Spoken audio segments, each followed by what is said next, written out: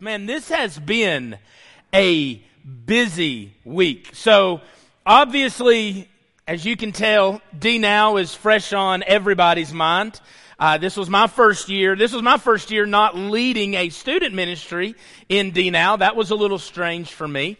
But not just D Now. I mean, we have done all kinds of stuff this week.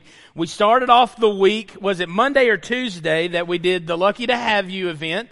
So many of you guys signed up for that last week. We got an opportunity to touch the community. We cooked hot dogs and cooked hot dogs and cooked hot dogs. And this week, my family and I have been eating hot dogs and eating hot dogs and eating hot dogs, right? And so we got an opportunity to provide the meal for the families that would come for that free event for the schools. Again, so important.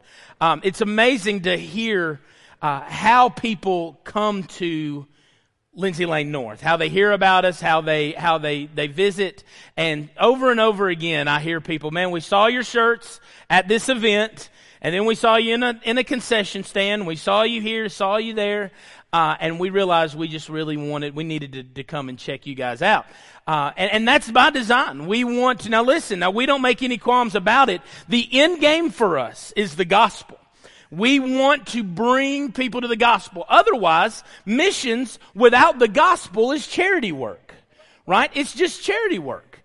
But when you come with the intentionality of sharing the gospel, of bringing people to the feet of Jesus, that's when charity becomes missions. And so that's our end game. We want to be in the community for the community so that we can reach the community. And so we did that through the Lucky to Have You event. Excited to work with some of the volunteers and some of the parents doing that. We got an opportunity to be a part of the men's conference. How many men came to the men's conference? Anybody? I thought we had some. Yeah, awesome. We got to hear Jonathan Evans and Tony Evans. Man, they did a fantastic job. We also got to see some ridiculously massive works of taxidermy. When I say okay, so I'll just be honest with you. There are things, being new and everything, there are things that I hear and I'm like, yeah, that sounds dumb. All right. And so that was one of those things. They're like, hey, yeah, we're bringing taxidermy. We're bringing animals in. I'm thinking a random duck or a squirrel. And I'm like, yeah.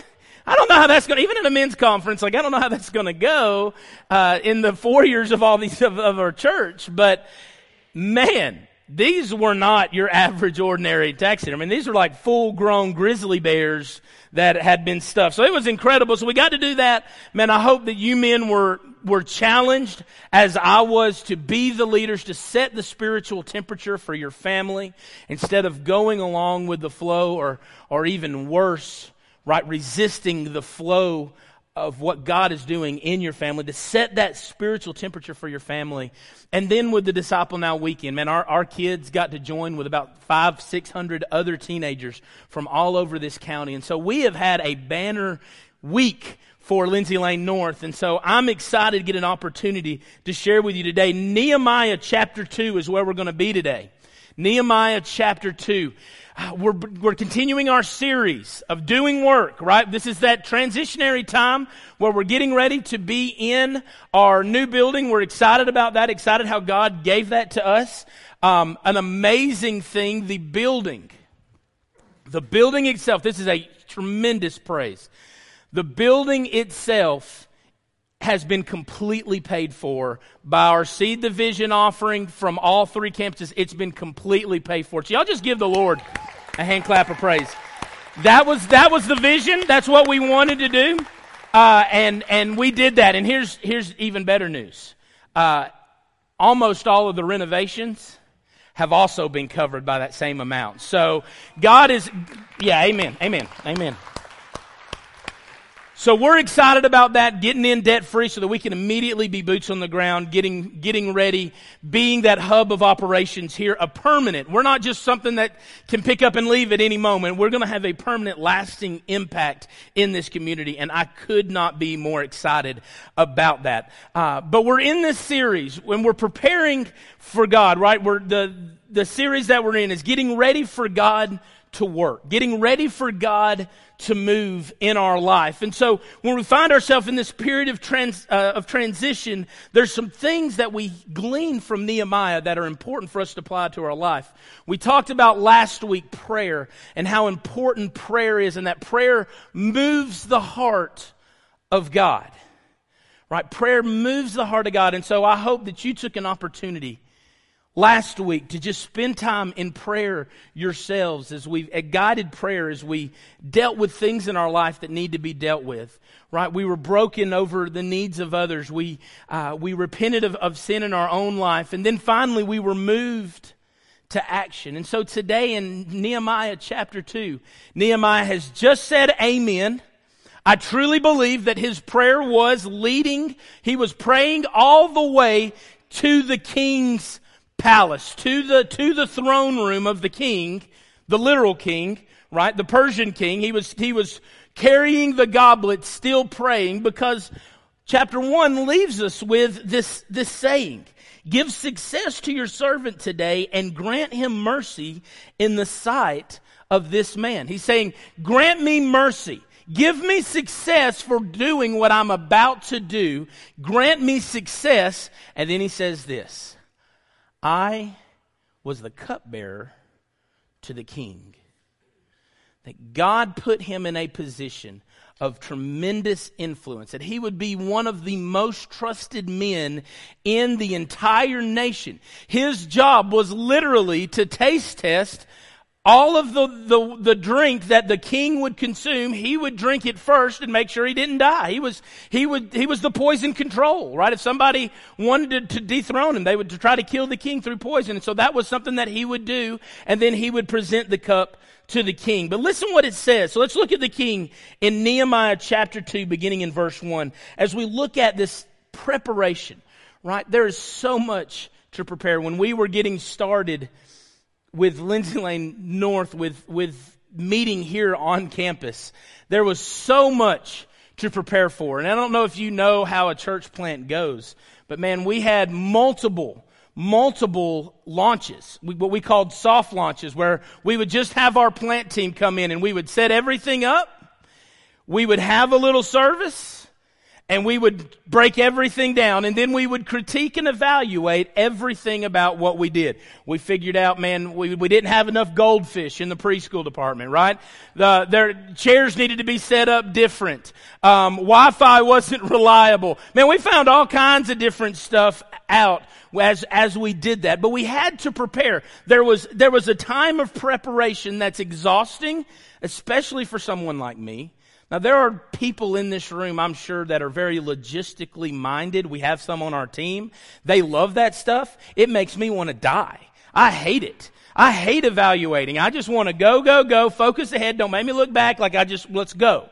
Right? And so, but sitting down, considering the cost, and figuring out how to do what it is that God has called us to do. And so Nehemiah chapter 2, verse 1. Listen what it says. In the month of Nisan, in the 20th year of King Artaxerxes, when wine was before him, I took up the wine and gave it to the king. Now I had not been sad in his presence. You remember, for night and day, persistently, he had entreated God. He had been fasting, preparing for this conversation. And the king said to me, why is your face sad? Seeing that you're not sick, this is nothing but sadness of the heart. Then I was very much afraid. Nehemiah, at this point, things could have gone very, very differently than they ended up going. Nehemiah, at this point, if you were unhappy before the king was the one who met all of your needs. The king was the one that was the supreme ruler, and in fact, for Persia, he was even seen as a god. And so to be unhappy in a god's presence would have been unthinkable. And so him coming in sad, I believe this was not something that happened on accident, that he was wiping away tears and trying to make himself look glad, right? And had the puffy eyes, and that's how I believe he was intentionally sad for a purpose. He wanted the king to notice, regardless of what that meant for him and his safety. And so he was afraid. I said to the king, let the king live forever. Why should not my face be sad when the city, the place of my father's graves, lies in ruins, and its gates have been destroyed by fire? Then the king said to me, what are you requesting? So I prayed to the God of heaven, right? As if praying night and day for days and days and days wasn't enough, he had to offer up one more, right? For just a moment, just a second before he answered, he prayed to the God of heaven. And I said to the king, if it pleases the king, and if your servant has found favor in your sight, that you send me to Judah, to the city of my father's graves, that I might rebuild it.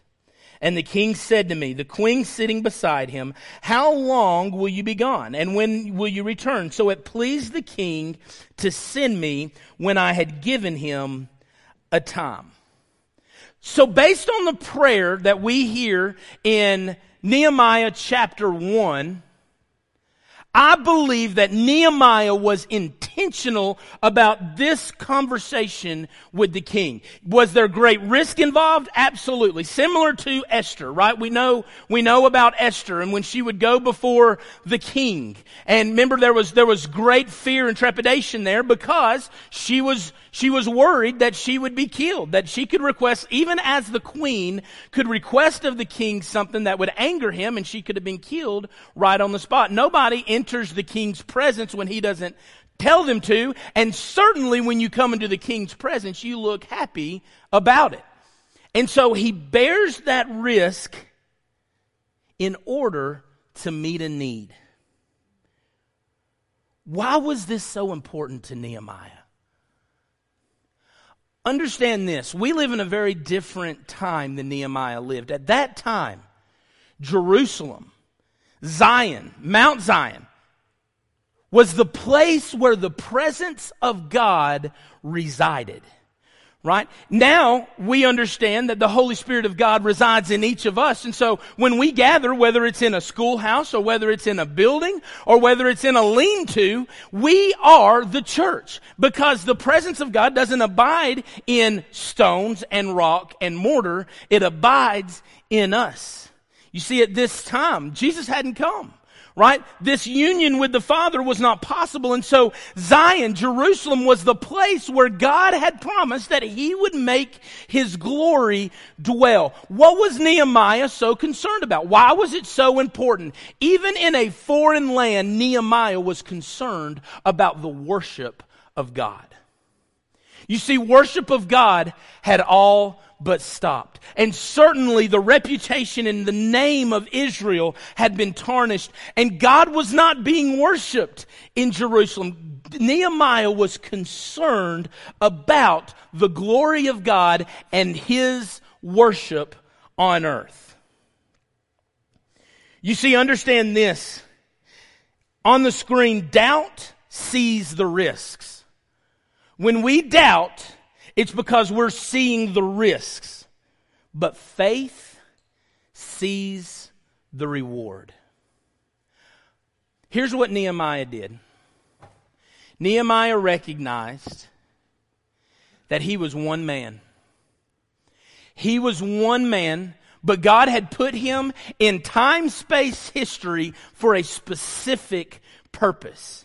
Through prayer, through fasting, through aligning himself with God's will, he realized that his plan in life was to be greater than even the risk of his own life. That the plan and the purpose that God had for him was greater. And here's what he did. He did a little math equation, right? Little old me versus the infinite worth of Almighty God. And for Nehemiah, his plan and his track was set from that moment on. Nehemiah, though he was afraid, right? And that's a very real thing. You know, that in the moment, when the cards are on the table, man, there's fear, right? Jesus in the Garden of Gethsemane, there's fear, there's pain that's about to be had, you know, there's worry here. We understand that. but not my will, but yours be done. And so Nehemiah submitted to the will of God because he recognized there was something bigger at play. God was worthy of not just his worship, but the worship of the nations. God was worthy of the worship coming from Jerusalem, and it wasn't happening, and so he had to do something about it. He had to resume the worship. Listen, our goal in life, the reason why we live and breathe for the cause of Christ after salvation should be the very same thing. No, we don't fight for worship to resume in Jerusalem or for worship to resume in Rome or worship to resume any geographical location. Our plan is and the New Testament model is for worship to exist in just one more. For our life, the goal of our life should be to see worship exist in one more. Worship is the most important thing, should be the greatest determining factor to your action in the Christian life.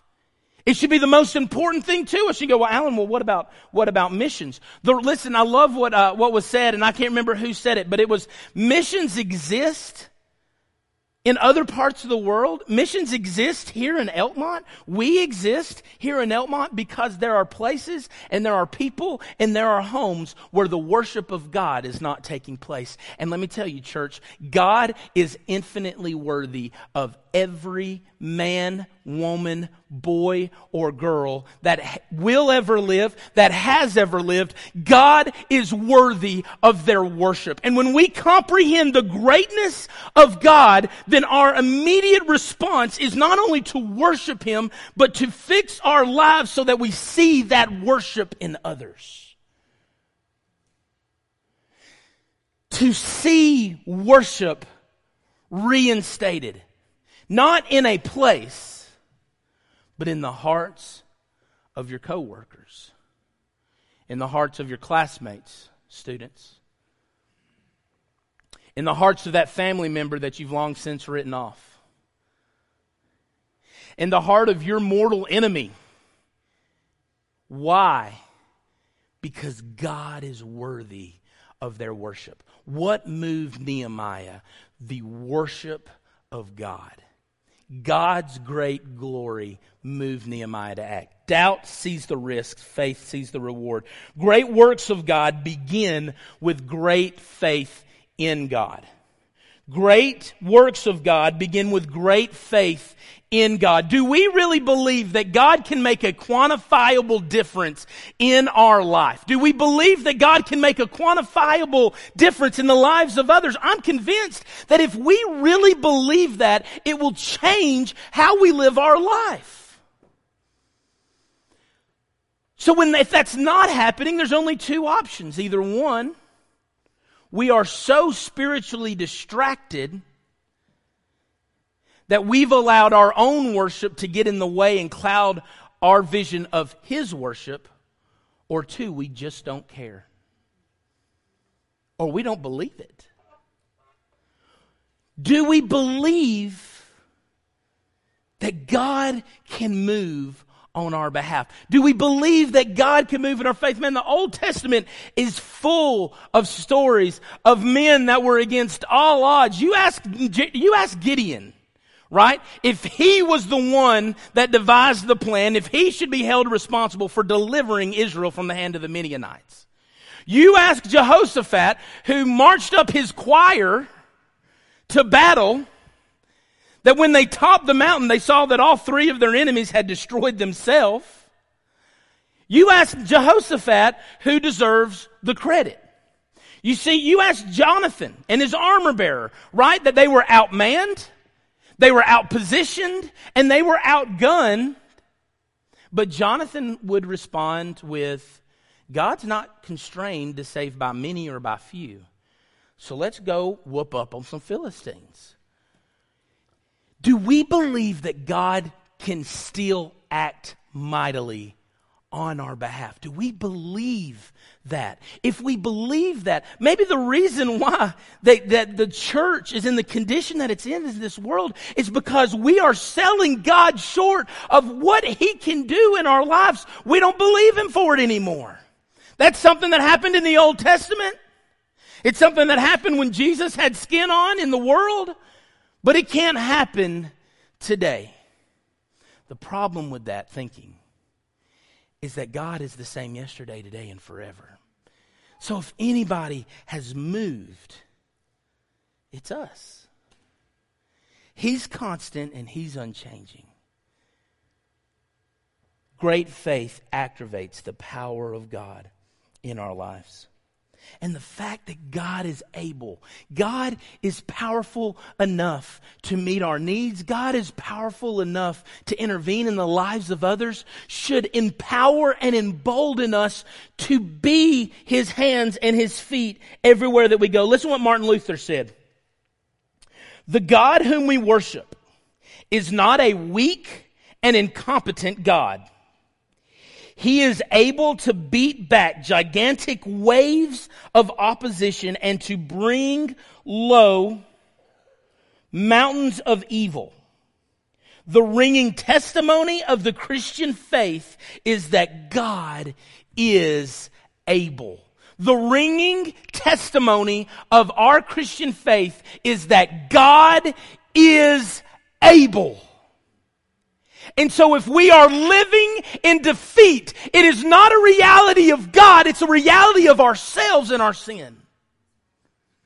God is able. And that should move us. That should give us incredible faith in what God can do. Number 2, let's look at the cost. Let's look at the cost. Nehemiah 2, verse 7. And I said to the king, right, I'm not done. The king let me go. I was afraid. The king let me go. Nehemiah's on a roll. Let's keep going with this, right? If it pleases the king, let letters be given to me, to the governors of the province beyond the river, that they may let me pass through until I come to Judah, right? It's not enough that you just let me go. Now I want you to give me letters to make sure that I have safe passage. He goes on. And a letter to Asaph, the keeper of the king's forest, that he may give me timber to make beams for the gates of the fortress of the temple and for the walls of the city and for the house that I shall occupy. Do you hear how funny this is? Right? God gave him, he saw God move and the king said, sure, go, that's fine. Right? And he said, well, man, if God's going to do that, then maybe God will do this. And then he's not even talking about the city. He's not even talking about the temple. Now he's like, hey, I need a place to live too. Right? So how about throw some timbers my way? Right? And so he continues. You see this boldness. Right? But for the house that I shall occupy, and the king granted me what I asked. And here is the key. For the good hand of my God was upon me. Man, when we operate in faith, when God's good hand is on us, listen, this isn't wealth and prosperity. What this is provision. I'm not preaching that if you have faith, God will give you anything that you want. What I am saying is if you live by faith, God will more than supply all of your needs. More than supply it. Then I came to the governors of the province beyond the river and gave them the king's letter. Now the king had sent me officers of the army and horsemen. Right? Nehemiah's not just leaving. He's leaving with materials. He's leaving with folks. He's leaving with officers. He's leaving with army men. I mean, he is leaving with an entourage of people and a ton of supplies, all that God had provided for him. The same God, on your screens, the same God that started a work in you will sustain His work through you. If God has started a work in you, He will sustain it through you. As we live in faith, as we live according to His design and His calling on our life, the same God that began a work will see it through to completion. God has not given up. God has not let you down. God has not proven Himself unfaithful. The same God that started a work in you will sustain His work through you. And that's the order of it, is it not? God, begin a work in me and allow me to be so convinced by the truths of your words that I can't help but impact and minister to the needs of others through me. All that we will ever accomplish. This story, what Nehemiah shows us is that all that we will ever accomplish was purchased by the king. Right? He came to Artaxerxes asking to leave. And the king gave him leave, allowed him to leave, gave him supplies, gave him everything. That Nehemiah, this was of no cost to Nehemiah. Not the timbers, not the army, not the officials, none of it. God provided for everything through the king. And for us today, everything that we will ever accomplish was afforded to us through the cross. Everything.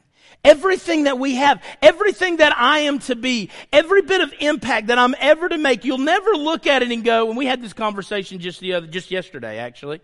One of my friends was not being real nice to me. He was, doing what most of my friends do, and they pick on me a little bit. That's fine. I pick back. All right. I promise you, I'm not easily offended.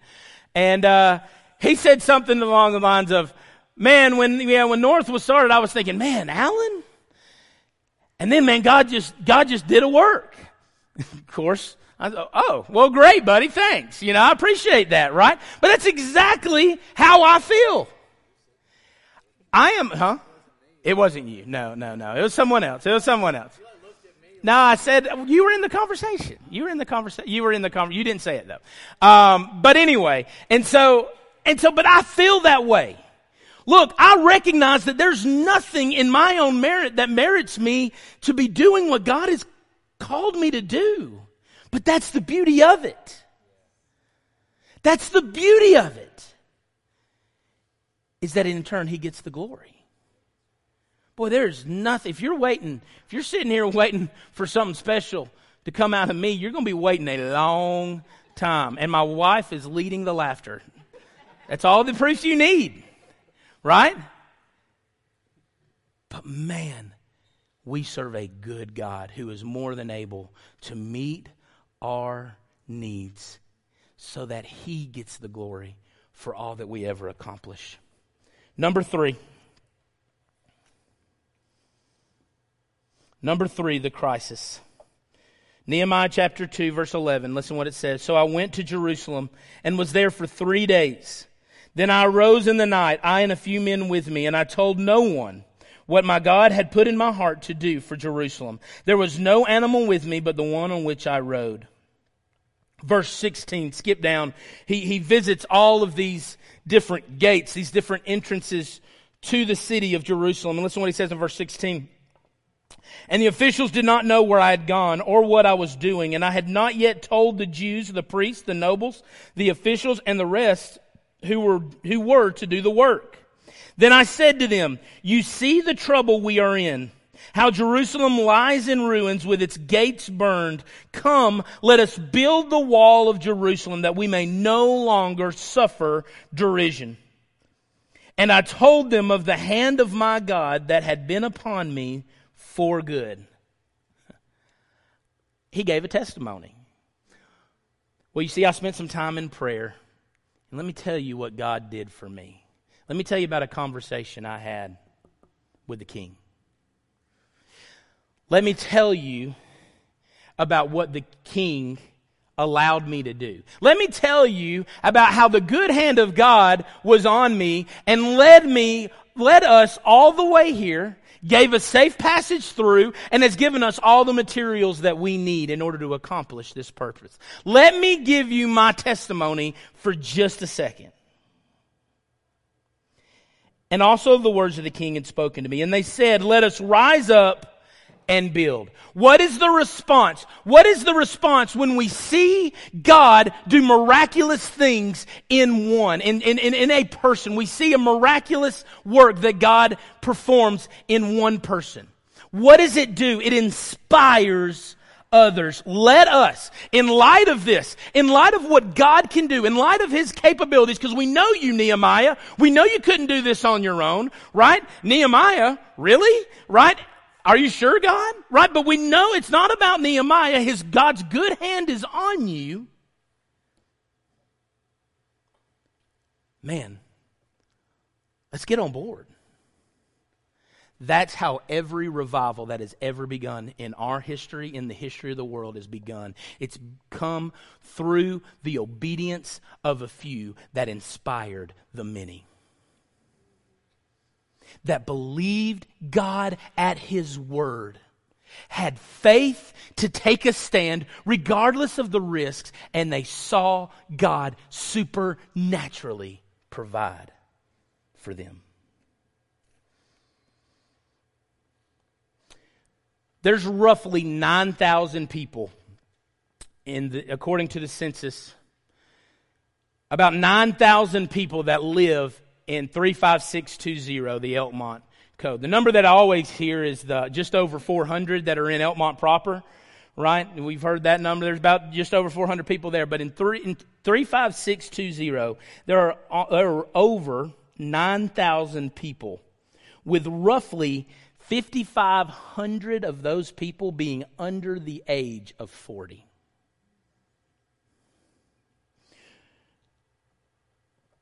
As God was bending my heart toward this community,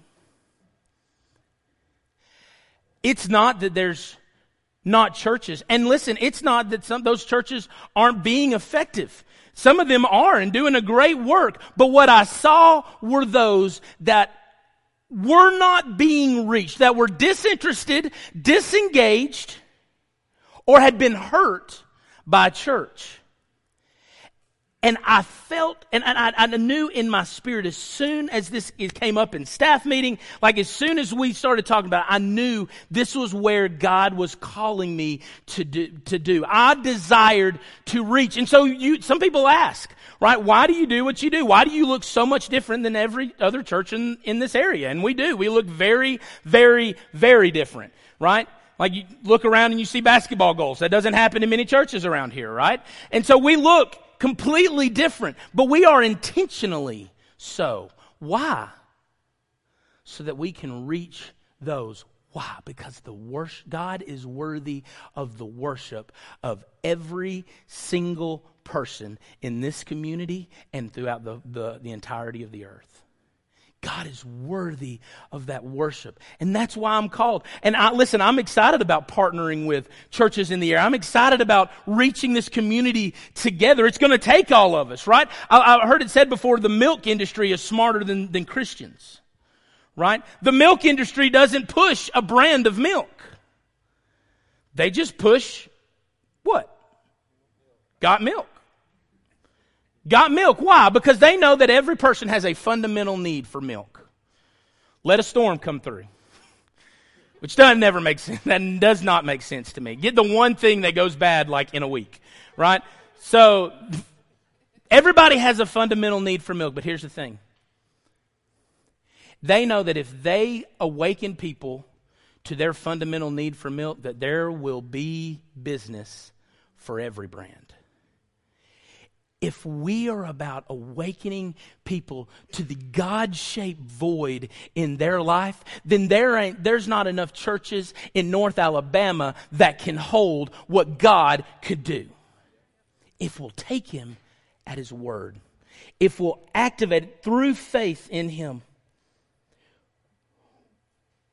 But let me ask you this. Would what God has done in your life in the past, what God has done in you, would it inspire people for the future? Would what God has done in your life in the past inspire others toward the future. What was it that activated the people, the faith of the people? It was what God had done in Nehemiah. It was who Nehemiah was. It became everything that he was. And so because of his faith, they looked at that and they said, well, yeah, we're on board.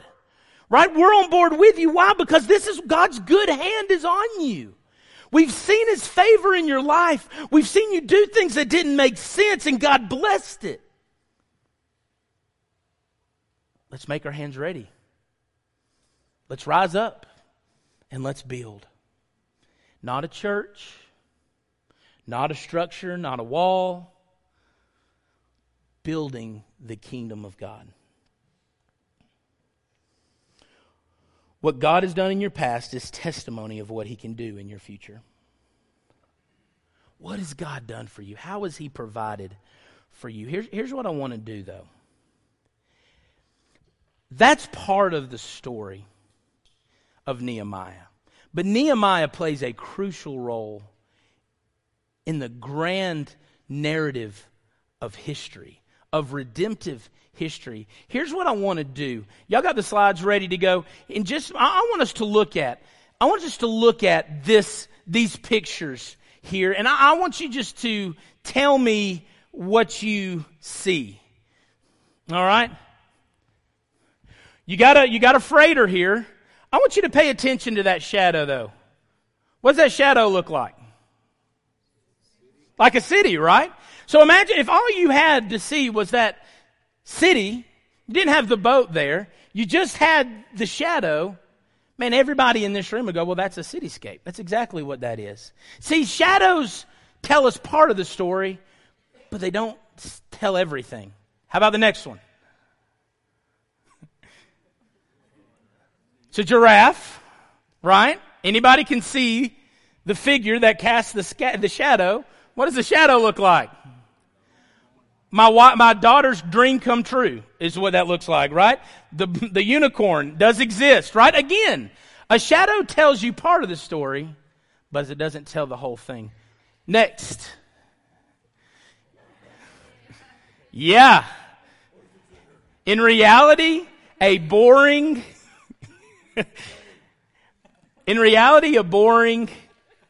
gas lid.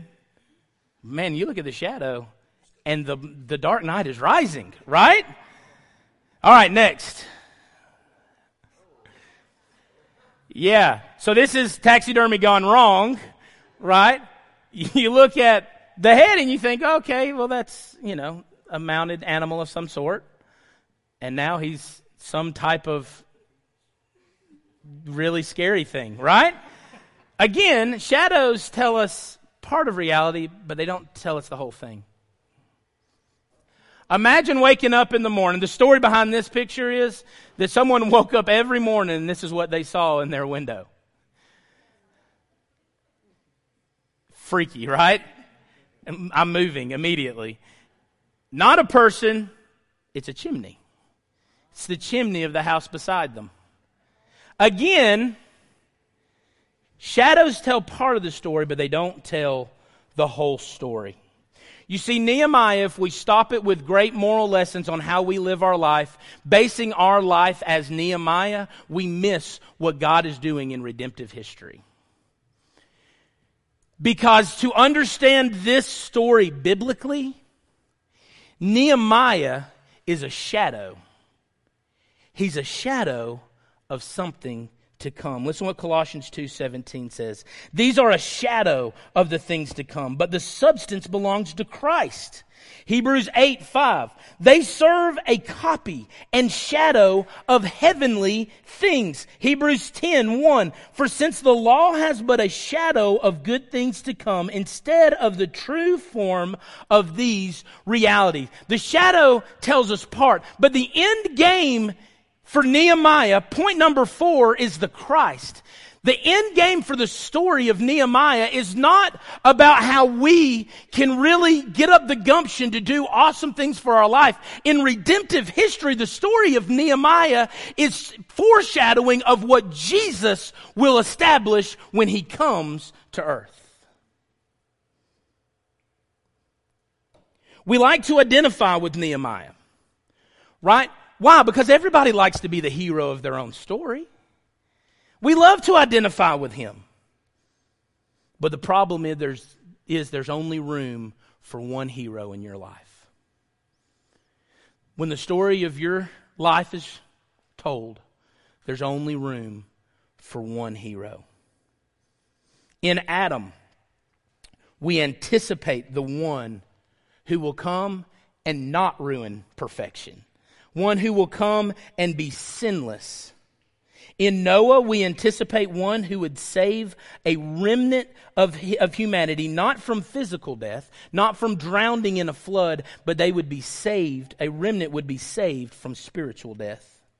In Adam and Isaac, we anticipate one who would sacrifice his son for us. Not that would be stopped right before he does it, but one that would literally kill his son for us. In Moses, we anticipate one who would write the law of God, not on tablets of stone, but on the fleshy tables of our heart. These are shadows. In David, we love to play David as, we slay the giants in our life. And listen, that's not a wrong interpretation.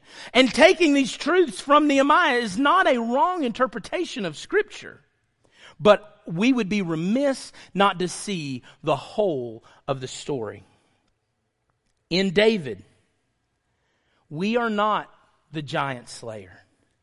In fact, we are more likely the rest of Israel that's cowering behind rocks, hiding from our giants.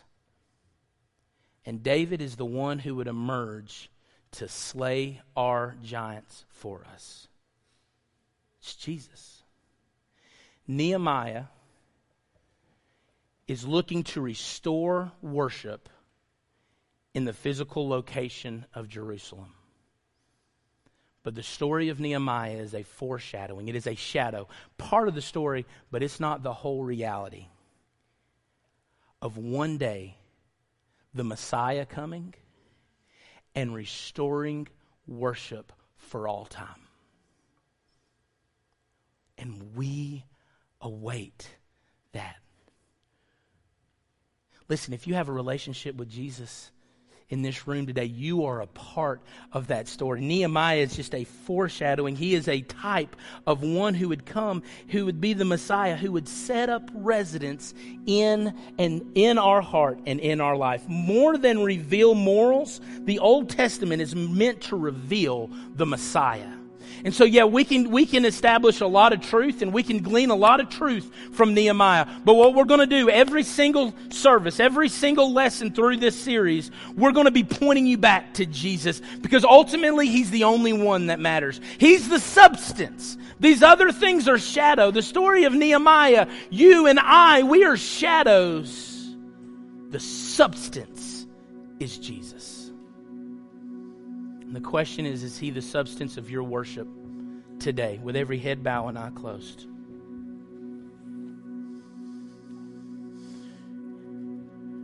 Nehemiah sought to restore worship in Jerusalem. But I want you to know, over 2,000 years ago, the Messiah came to establish worship in my heart and establish worship in your heart. You see, if you're in here today and you don't have a relationship with Jesus, there's only one person in your life that you can really worship. There's only room in your life to worship one person, and that's yourself. So everything that you do, your thoughts, your actions, everything that you do is motivated by self-worship. And the problem with that is it will never satisfy. But like Nehemiah, our Messiah came. Jesus came, He lived a sinless life. He did what you and I couldn't do. He died a sinner's death on the cross, taking our punishment. And He rose from the dead 3 days later, so that you and I could be worshipers of Him. We could worship in spirit and in truth. And so if you don't have that relationship with Jesus, I want to give you the opportunity to respond to that. We have counselors that are in this room. In my left, your right hand, back side of the room here, leading out toward the children's area. We've got counselors would love to talk to you about how you can know that you have a relationship with Jesus. You can get that settled today. Maybe you're here. And maybe you've been wondering for far too long.